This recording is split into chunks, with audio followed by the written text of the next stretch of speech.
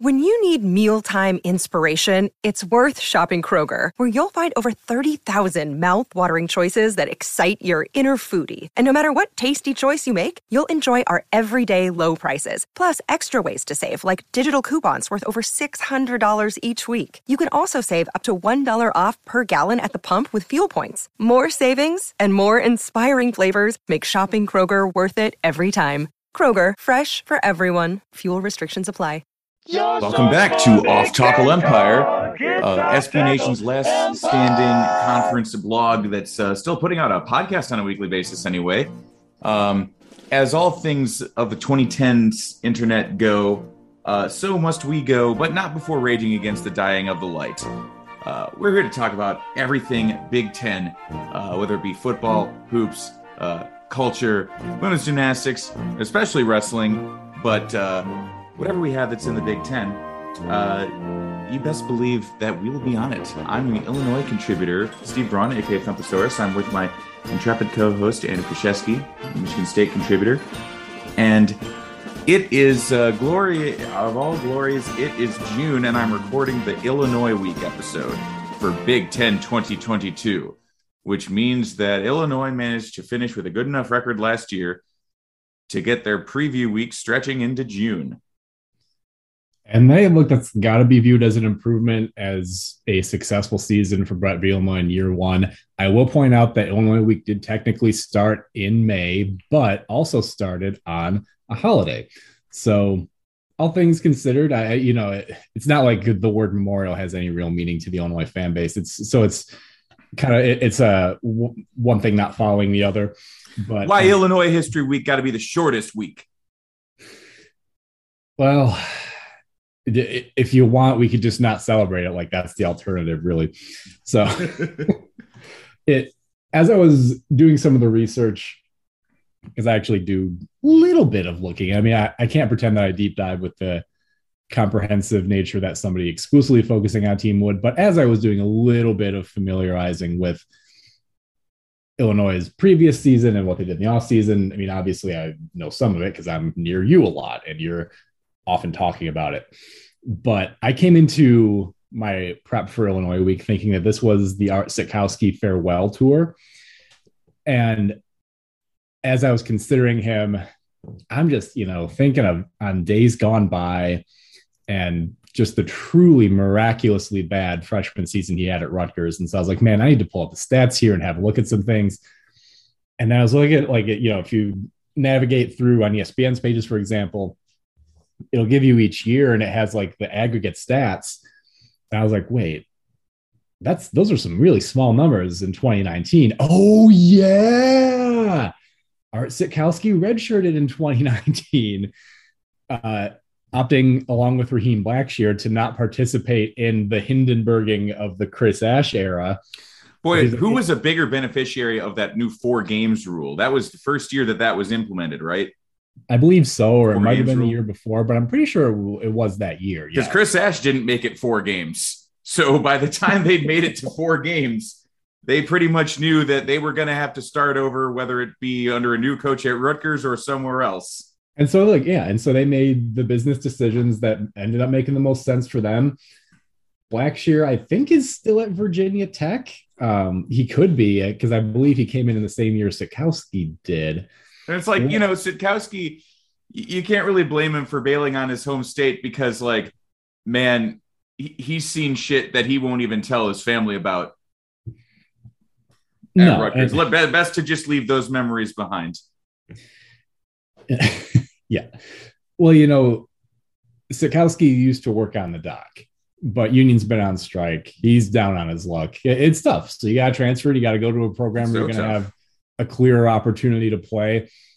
And look, a program that might have a little bit more immediate upside on the offensive side of the ball, or so you could have thought reasonably when he transferred in. At the same time, we saw some flashes of him last year against Nebraska, where it looks, just like he used to make that deep ball sing so tough. Yeah. But he is halfway through his eligibility because he has 2 seasons left in Champaign-Urbana if both parties involved choose to play it out. And of course, because again, redshirt in 2019, and then the 2020 season just doesn't count. So he's got 2 more full seasons. And we'll get to the particulars of the quarterback room in a little bit. But again, I had to lead with that. That was the thing that really stuck out, which, by the way, is not exactly fair on my part, because there's a lot to say about last season. Brett Bielema's debut was both better than expected and still very frustrating. And you, with good reason at the time, checked out pretty early and declared this is a disaster. We're counting down until the buyout.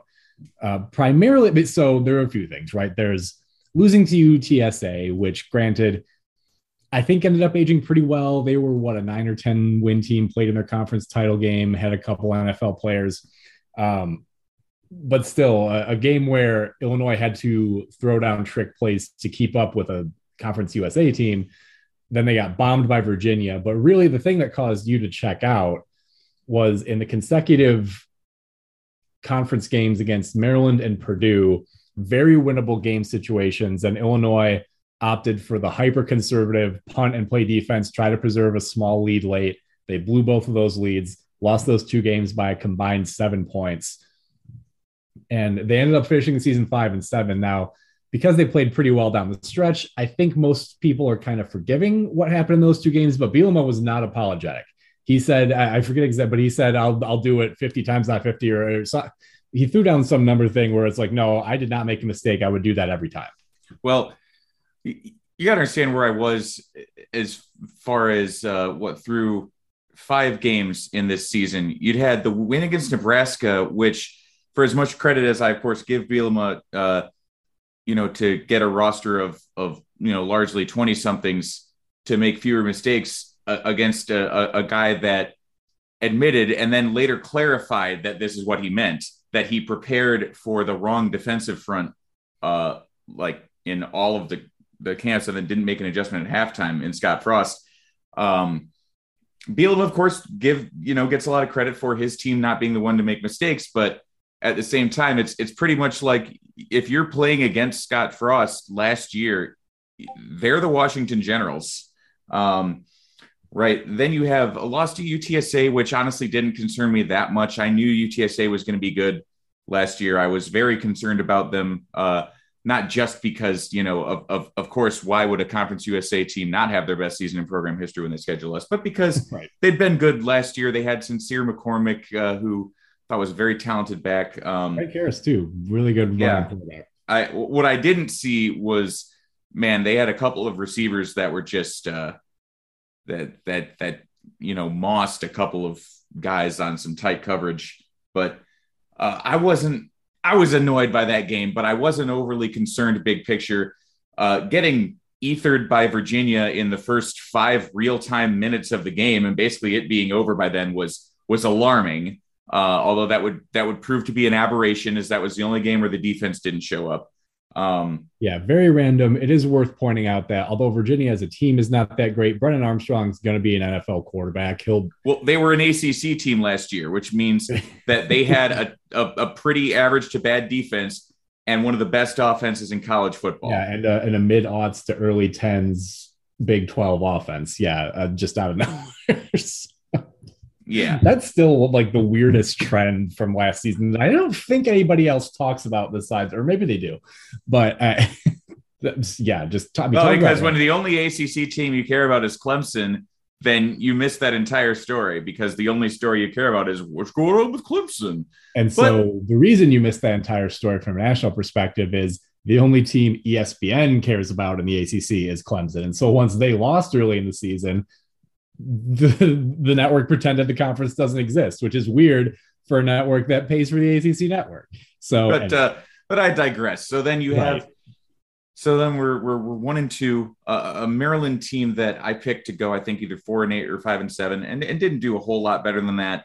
Kind of a one-dimensional offense, and we have kind of just through sheer dumb luck an opportunity to seal the game. Our defense is playing well, and we punt on 4th and short in plus territory with a 4th quarter lead.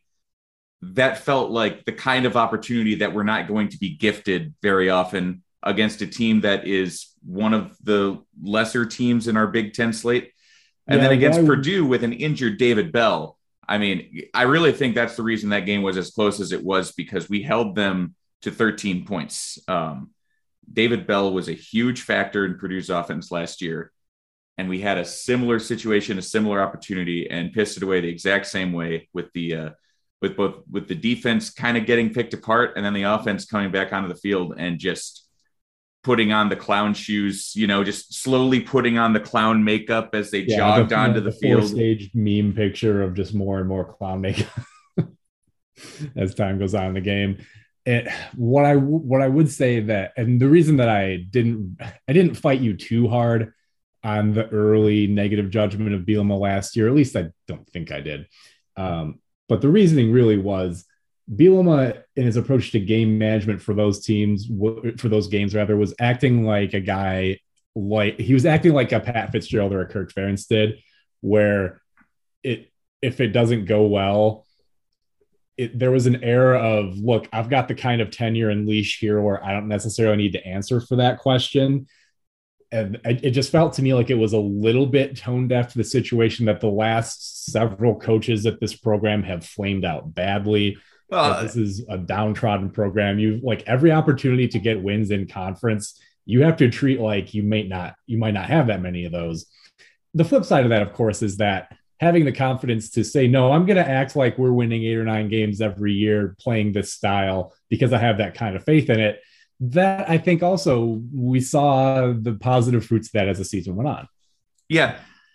But they followed up those performances. Was it, I don't remember if this was between those or not, but somewhere in there, first weekend of October, was a game against Charlotte, a team with a very poor defense, like one of the worst in the country, which everybody remembers for Chase Brown going off for 260 something yards. But that game was way closer than it had any right being, and was a lot closer than the final score would indicate. That Chase Brown piled up those yards, but it was kind of inefficient, and the offense couldn't do anything but run the ball with him. So every time that got stopped, Charlotte was able to stack the box effectively. Illinois kept making mistakes. So that was a very unsatisfying win against what was supposed to be by far the easiest team left on the schedule. So now we're 2-4. I didn't see Purdue having as good a season as they had, and with their best player injured, it seemed like one of the best opportunities we were going to get a win. So we're 2-4, Wisconsin for homecoming, and a mistake that you keep making. Yeah. The Lovie regime just taught me about how you just got to get on the board to establish some momentum with recruiting. He's got a bunch of experienced players. Oh my God, you can't just start off with like 2-10 disaster. It's just never going to get off the ground if you do that. Got shut out by Wisconsin, and then the season started. Yeah. And so from that mindset, from the, oh man, there really aren't that many winnable games left on our schedule. We just got skunked by Wisconsin, didn't impress against Charlotte, blew 2 winnable games. And then you had the non-conference losses before that. Like, yeah, sitting at 2-5, and it was the bye, no less. After that Wisconsin game getting shut down on homecoming, you had a bye to think about it. So there's a long time to take a trip to then number 7 Penn State and think, man, are we going to keep this game competitive into the second quarter even? Of course, what we saw then was, and again, this is partially, Sean Clifford got hurt at some point in the Penn State game, didn't he? But enough of it had gone by where it's like, no, he'd gotten hurt against Iowa the previous week and was clearly, and yeah, he was obviously he played the whole game against Illinois. Yeah. And it has to be said, like, if you don't have a backup quarterback who's ready to go, which they didn't, because Taquan Roberson, isn't this a game where Taquan Roberson came in? He was, and they got like 9 false starts in the second half against Iowa. Yeah, where it's like, okay, they're running a program such that the backup quarterback's cadence destroys the offense. Like, if you want to look at this game in the same way as the Nebraska thing, where it's like, wow, Illinois didn't so much win that game as the opposing coach's terrible preparation lost it for him. Well, again, you still have to be ready to take advantage of that, because the talent differential between Illinois and a Nebraska or Penn State is such that a coaching thing shouldn't be enough to lose you the game. Illinois does have something to do with those games. Now, granted, Paul Chryst once walked headfirst into a Lovie Smith trap and then couldn't figure out how to extract his head from it. But history proved that that was an aberration. This Bielema thing seems repeatable. It does in a way, yeah. And if there's one thing to say, it's that the talent left behind by Lovie Smith is pretty good on the defensive side of the ball. These guys were reasonably well coached in the fundamentals. So especially considering the Big Ten West is a lot of run-centric teams. I mean, there's going to be systemic opportunities where just the fact that you have well-coached, physically capable defenders left by Smith and hopefully carried over by Bielema is going to keep Illinois in a lot of games. And to that point, they played in 7 one-score games last season. They had 2 more that were decided only by 10 points.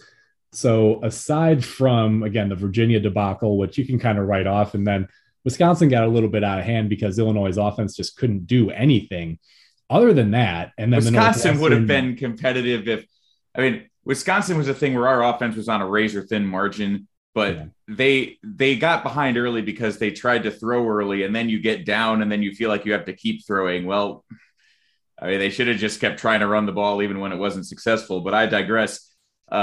I guess if you count that as maybe because it didn't totally explode until later. You had 3 non-competitive games if you count Wisconsin, but one of them went in Illinois' favor for once. Yeah, and that would be the hat game at the end of the year, obviously. One that in the past, between Tim Beckman's ineptitude and Lovie Smith's apparent disinterest in the game, was a cause of a great deal of heartburn for you.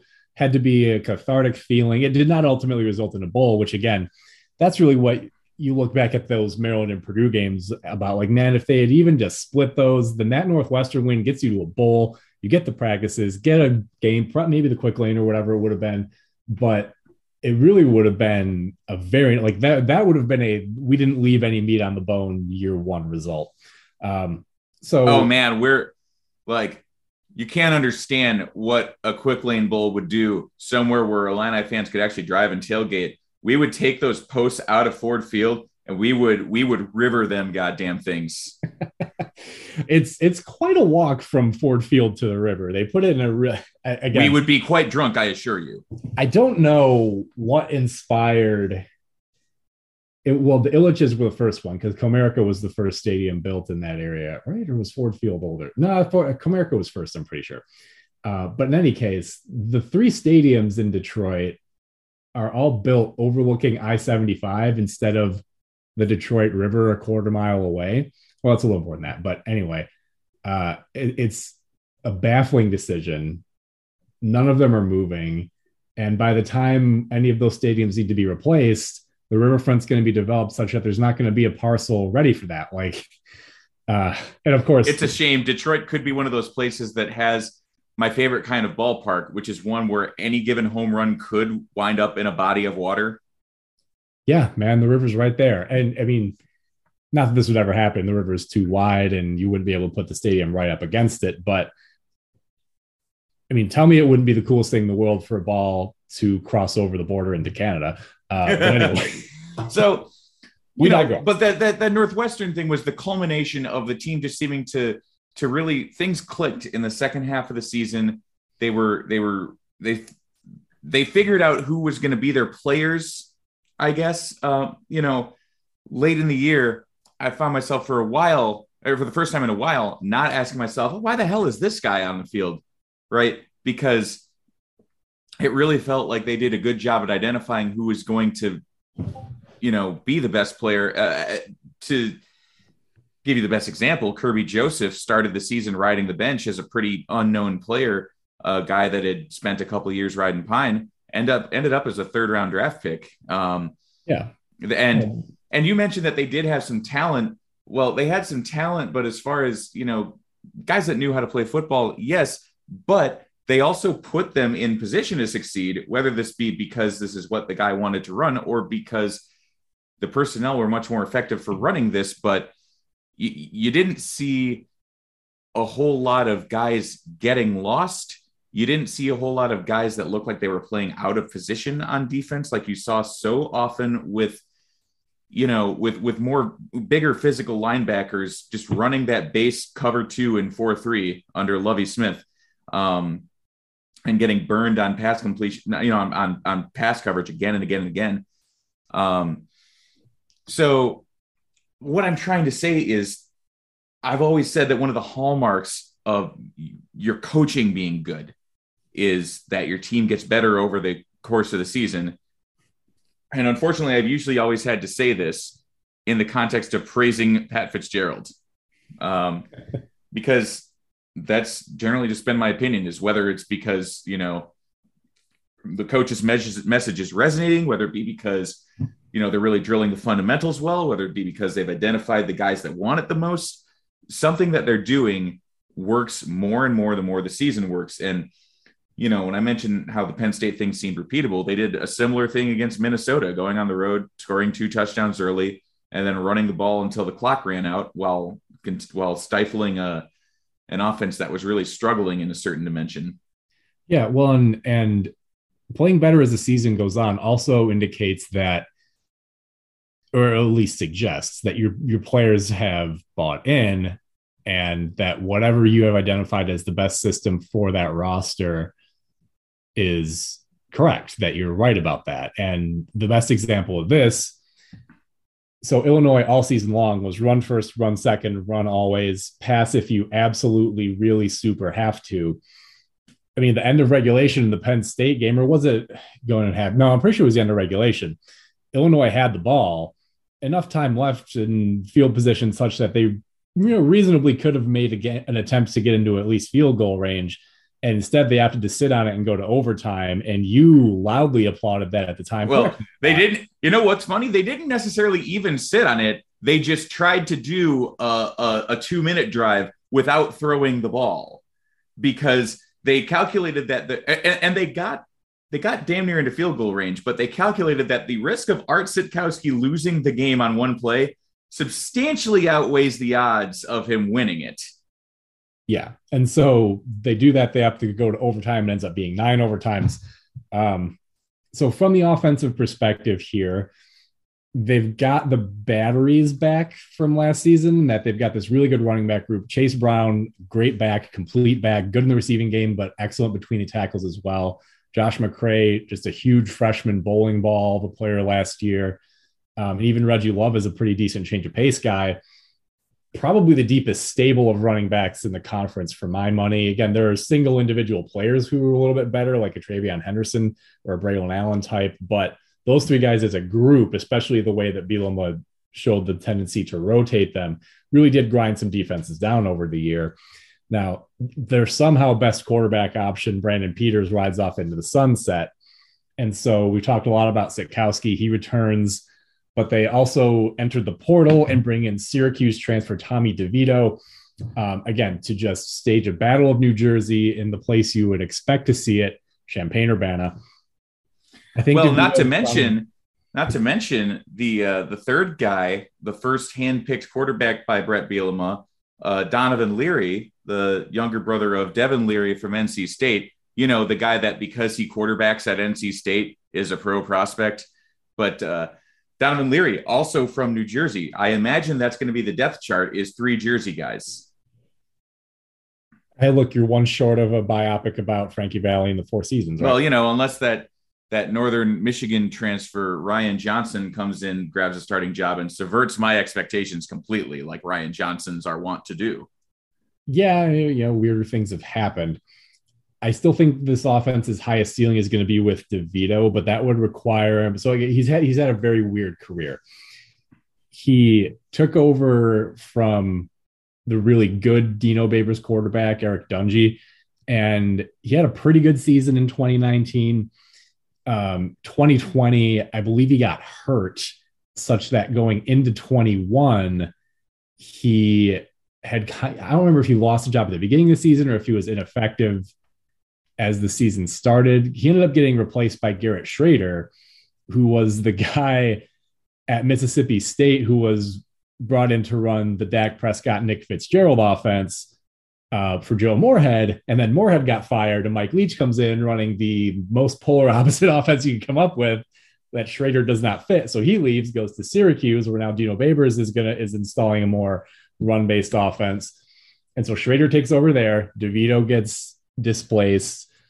He had a really good 2019 season, about 63% completion, only 2,300 yards, but 19 touchdowns to 5 interceptions.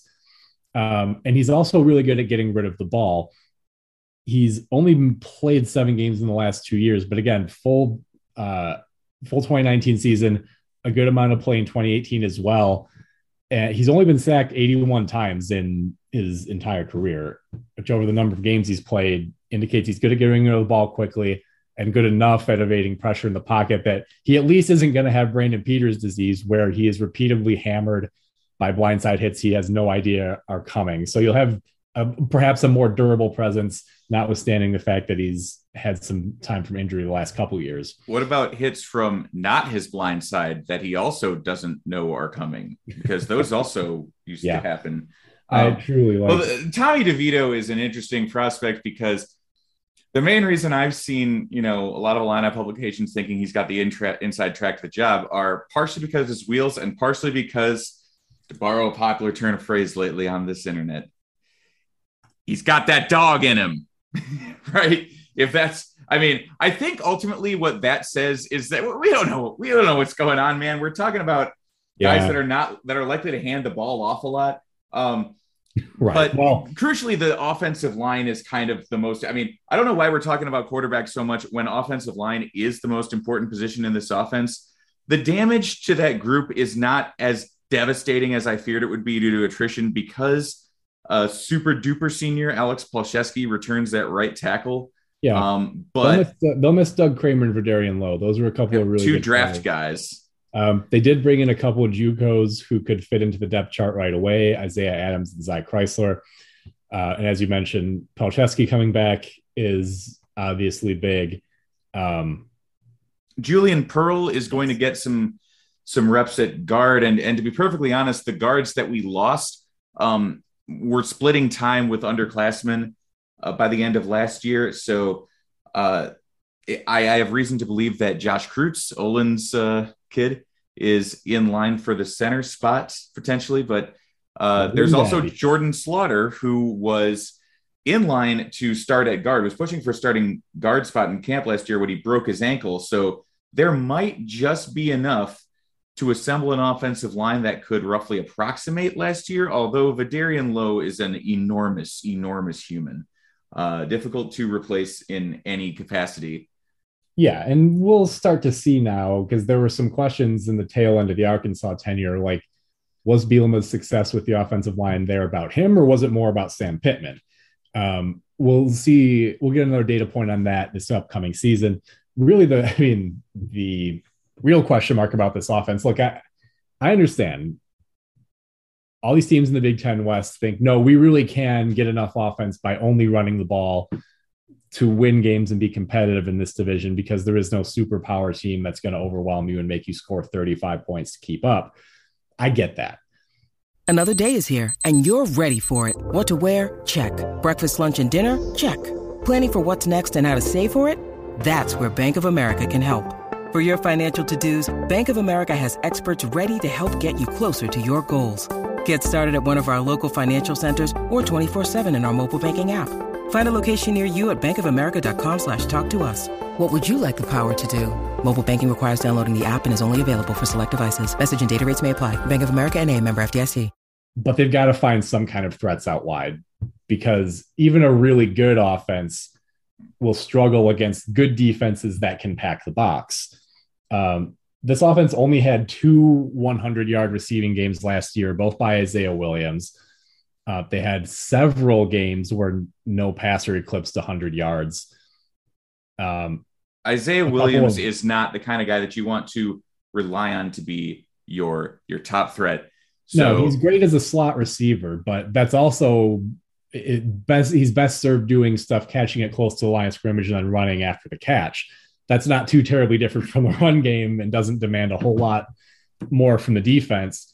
And if then you look at recruiting and transfer, Daniel Barker and Deuce Spann leave via the portal. Williams is the only vaguely threatening pass catcher on the roster right now. It's all younger guys that we'll talk about when we talk about newcomers who could play. Only other real option with the pedigree to be a big-time contributor would be Luke Ford, who has been mostly invisible as a receiving threat since he's come back to Illinois. Yeah, they really like their blocking tight ends. Tip Riemann earned a scholarship by blocking his ass off. Daniel Barker is going to be a bit of a loss, but since he couldn't really block, I'm not sure how much of the field he would have seen outside of goal line situations. One of the things is they've got to find some way to convince transfer guys and recruits to come and play receiver, because it seems that their vision is pretty easy to sell to offensive linemen, running backs, and tall white guys that like to hand the ball off. They lost a lot of receivers to the transfer portal, so, many of whom were understandable, did not get anywhere near as many in return. And it's, obviously they're not going to be a team that's built around the receiving production, but you've got to have something vaguely threatening out there. You got to have a change of pace, because you just cannot possibly beat the Big Ten, if they're able to stack 9 and 10 in the box. Yeah. And so that remains very much a work in progress. Again, an opportunity for some early playing time for younger guys. We'll get into that in a bit. But first, as far as the defense goes, actually, again, like I referenced earlier, I quite like where the Illinois defense is.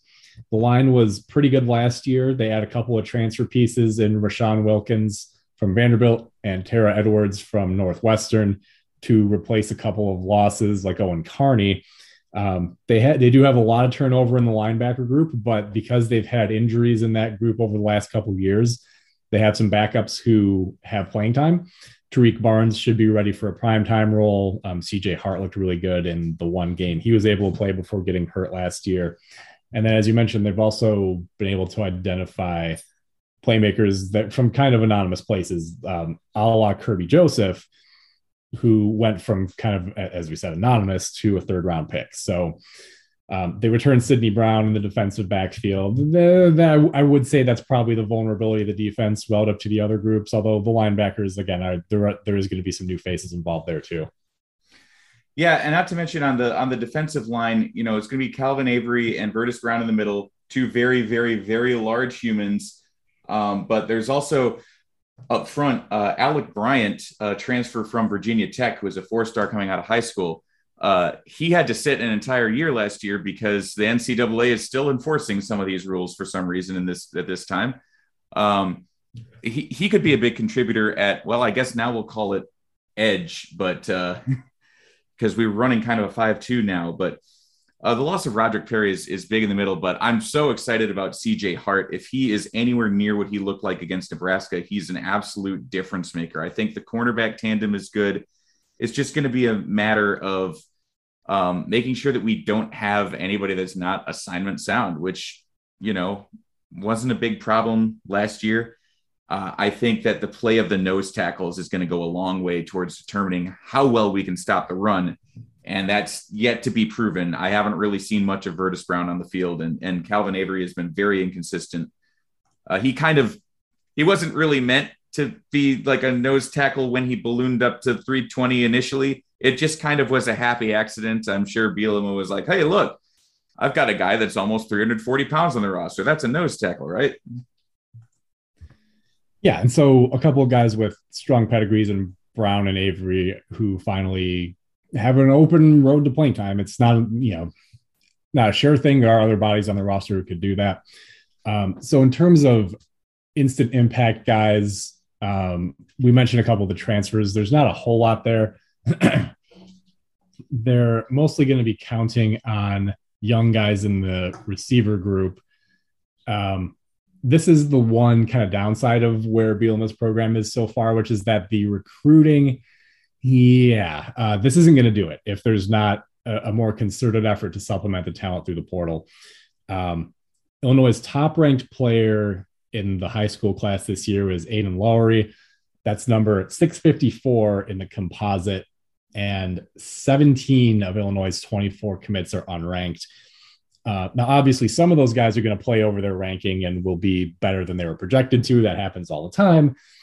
But I do wonder, and I think you probably have this sense too, that this class is very much focused on rebuilding the in-state relationships and pipelines that Lovie Smith completely neglected. 11 players in the class from the state of Illinois, and then mostly went to places like Florida, New Jersey for some supplements. If you put a gun to my head, I mean, the position group most in need of immediate help is wide receiver by a mile. So you could see Sean Miller from IMG Academy out there early. You could see Hank Beatty. You could see Ian Pugh. He and Sean Miller both early enrolled, so they're going to be a little more up to speed with the offense than a typical freshman would be. It would be surprising if neither of those guys got real reps this year.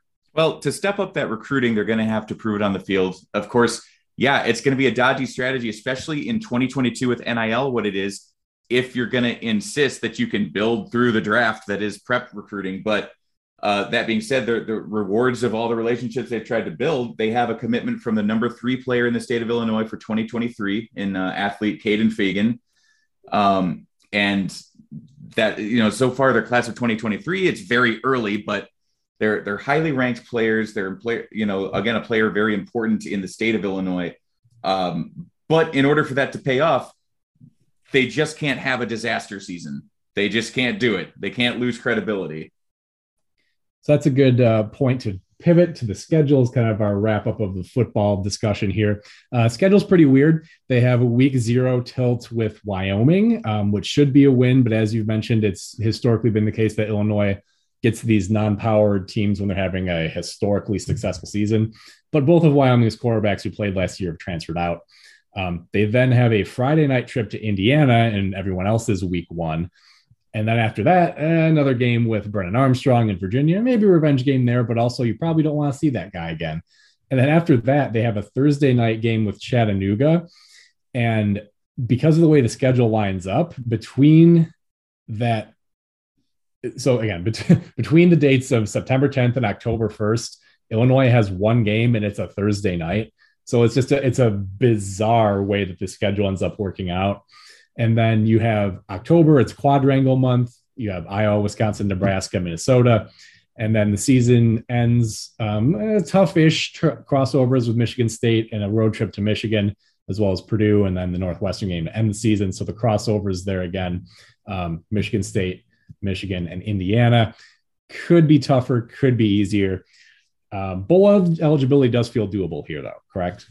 Yeah, that Virginia game is weird because, yeah, I'm worried about it. But you remember how Bronco Mendenhall just kind of called into work one day and was like, "Oh, by the way, bye-bye forever. I'm retiring." Yeah, that's true. That is true. So then September, we only have one Saturday game, which is that Virginia game. Yeah. Chattanooga, as I said in basketball season, should in theory be a pretty drama-free event. So Minnesota is homecoming. You have Charlotte, not Chattanooga, but yeah, no. I said that in basketball season in the tournament that Chattanooga should be a non-event. But that week 0 game gifting us the double bye. That's pretty good for a coach that's 14-3 in his career coming off of byes. So I'm a big fan of that. However, I'm just still, maybe I've just been conditioned to believe this, but I'm going to take a bye on the season looking for next year. I'm thinking 4-8. I don't know. Hope I'm wrong. All right. And so we'll pivot now to review of the Illinois hoops season. Very much a best of times, worst of times kind of situation. And what kind of felt like the end of the first era of Brad Underwood, Illinois basketball. And who knows how long that continues or what it looks like from here. But the epic defining players certainly were Ayo Dosunmu and Kofi Coburn. Those guys are both gone now. And again, it's sort of a mixed bag, right? Because although you did have consecutive, hugely disappointing round of 32 exits, Illinois did get a conference championship 2 years ago, did win their first regular season conference title in the Big Ten since 2005 this past year. I don't think it's fair to call the end of the first major Underwood build a total loss. Sure, there was more there. A Sweet 16 really would have, I think that would have satisfied most people. I'll fight anybody that won't talk about it in grander terms than that. We hung two banners after wandering in the desert for a decade and a half. Illinois basketball was nobody, and we had a hard time.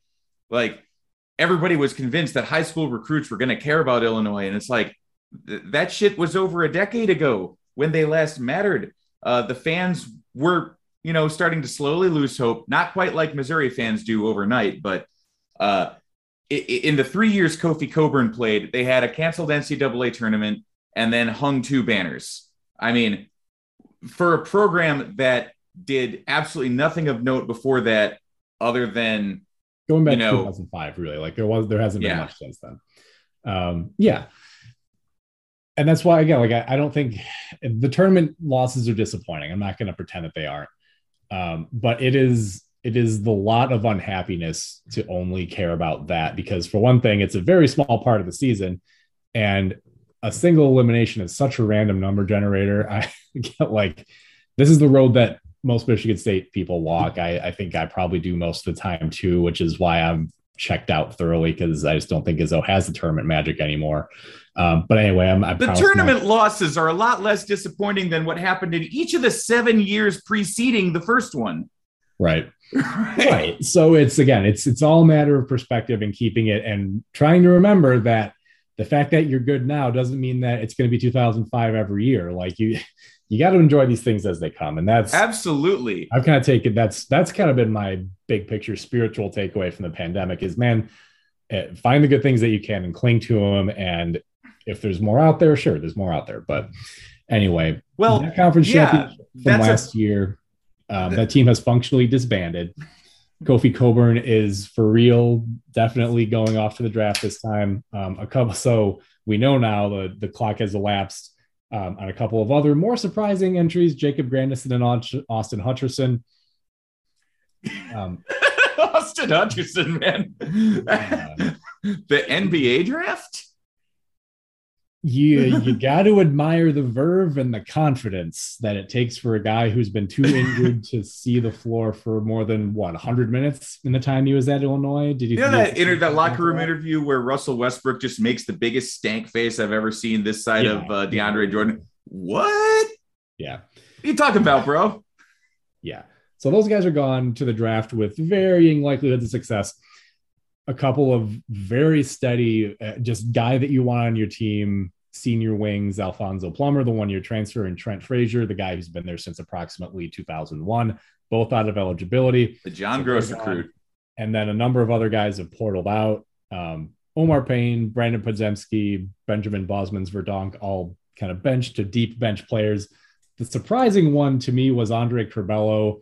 And I understand that the situation had kind of soured to a point where apparently it wasn't tenable anymore. But man, whatever happened at halftime of the Houston game, just there was no coming back from it. He was benched the whole second half of an NCAA tournament game. It was going to be difficult to come back from that. It's a damn shame how that worked out. I love that kid's hustle. I love his energy. I love his creativity. I wish him the best. A player that the Big Ten will miss, because he, again, reminded me very powerfully of Denzel Valentine. I think he was on a trajectory to be that kind of conference-dominating National Player of the Year candidate as an upperclassman. And now he's going to St. John's, which is, that's sure a decision. That's a thing you could do. So I guess we've listed a whole bunch of names here that are gone. What does that leave? Well, by far the most experienced player on the roster would be Coleman Spirit Totem of JaVale McGee Hawkins, simultaneously the most jaw-dropping. He's the most jaw-dropping player you'll see in college basketball in all that implies. Yep, absolutely. Because he can shoot the three as a 6'10" wing. Yeah, he can shoot the three, handle the ball, play versatile defense, and he can also do the dumbest things you'll ever see from a player on a basketball court. It's just again, I'm here for it. College basketball is more interesting with guys like him in it. No, I have no notes. Fine. Yes. Good. Look, man, the fact is you can't be 100% on 100% of the time. That's why I've always loved JaVale McGee. He was public with his struggles with ADHD. If Coleman Hawkins and Andre Curbelo don't have ADHD, then come and sue me. So not even joking. It's great to see. It's going to be an interesting situation with him as the team's elder statesman. Other guys returning from last year's roster who I would expect to see big jumps from would be the sophomore wings, Luke Goody and RJ Melendez, guys that were not reliably playing big roles, but definitely showed some flashes, Melendez in particular. But I got to tell you, though, this team is going to live and die by its incoming players. A couple of transfers from the Big 12. Dane Danger, go ahead, get out of your go ahead, go. Danger, have voltage.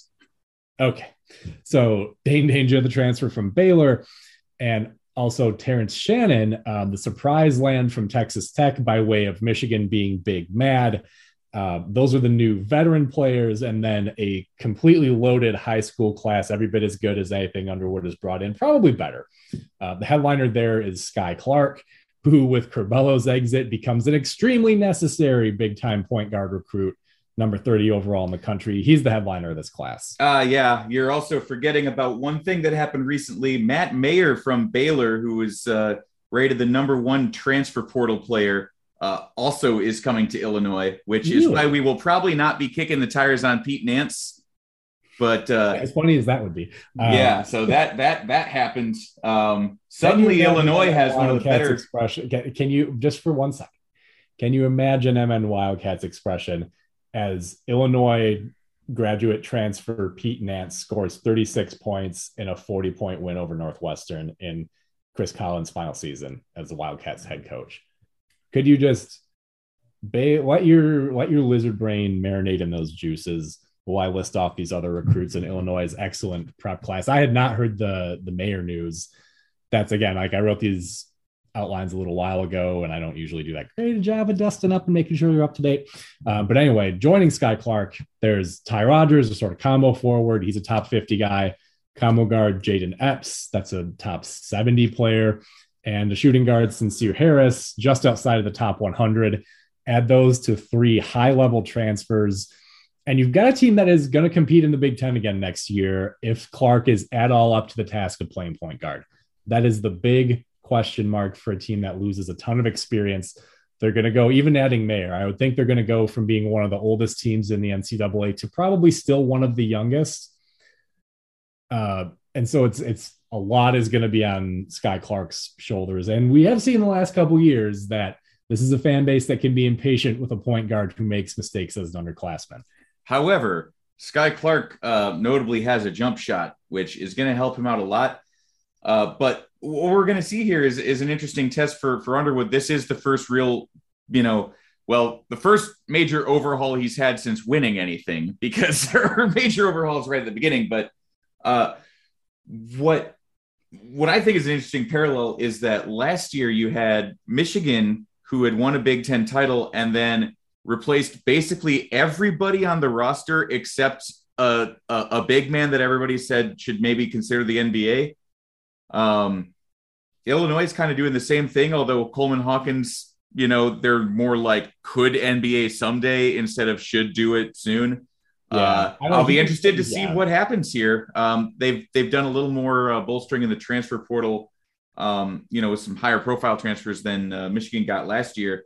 But the question is, will things go south? And if they go south, will Brad Underwood swing on a dude? I think right. Just to distract from how bad his team is on. I think our strengths coach is a good enough get back guy that he could prevent the blow, the blow from out. He could at the very least do what Michigan's guy did and prevent the fist from getting there while still balled. He could give him time to unball it into a slap. Yeah, well, I mean, the other thing is Underwood doesn't have quite the same reach of the 6'10" Juwan Howard. Absolutely true. And in terms of substantive comparisons, though, the thing that I think is going to help Underwood a lot is a more substantive transfer class that's going to add more experience. So, as you mentioned, like in terms of the magnitude of the turnover, the comparison between 20 to 21 and 21 to 22, Illinois and Michigan. I said that terribly clumsily, but I think people know what I mean. Juwan Howard also brought in a luminary freshman class this last season. The problem was he didn't bring in enough experience in the transfer portal to help those guys. So they had to be pressed into big roles right away. Like Caleb Houston was not ready to start every game and play 30-plus minutes. Moussa Diabate probably could have benefited from coming off the bench a little bit, and none of their freshman wings were really ready for big roles. So they had to push other guys into big roles that they really weren't ready for. They basically needed one more transfer than they got. Devontae Jones was the only experience they brought in to go along with basically Eli Brooks as the only meaningful upperclassman on that team. And they were just too young. I don't think that's going to be a problem with Illinois, especially now that they've added Mayer. I mean, him, Danger, and Shannon together, plus having Coleman Hawkins, a couple of younger guys who got some meaningful minutes last year in Goody and Melendez. I think it's much more likely that Illinois stays near the top of the conference this year than it was Michigan would coming into this past season. Look, all I want is to keep making the tournament. That's all I've ever wanted because that was my promised birthright. God damn it. And then it just didn't happen. Yeah, that shouldn't be a problem. The other note that I'll have to leave you with is do not be surprised if RJ Melendez has a Johnny Davis type breakout year. Maybe not to that extent, but a guy that maybe you saw for a little bit and thought, hey, that guy could be pretty good. And then it turns out he actually kind of in a bigger role is able to take over that team. So we'll put a post-it note in that. We'll project, you heard it here first, Thumpasaurus declares RJ Melendez better than Johnny Davis right here, right now. We'll go ahead and write that in Sharpie on the predictions list. I promise you, when he leaves Illinois, his legacy will be more than that super tight close-up of him making the biggest deer in the headlights, sad hound dog face I've ever seen after getting the worst technical in the history of the NCAA tournament. But if he doesn't, that would still be a fine legacy to leave behind. And so with that, we will conclude our recap/precap podcast here for Illinois Week. We thank you for joining us, and we look forward to discussing Rugster basketball next week on Off Tackle Empire.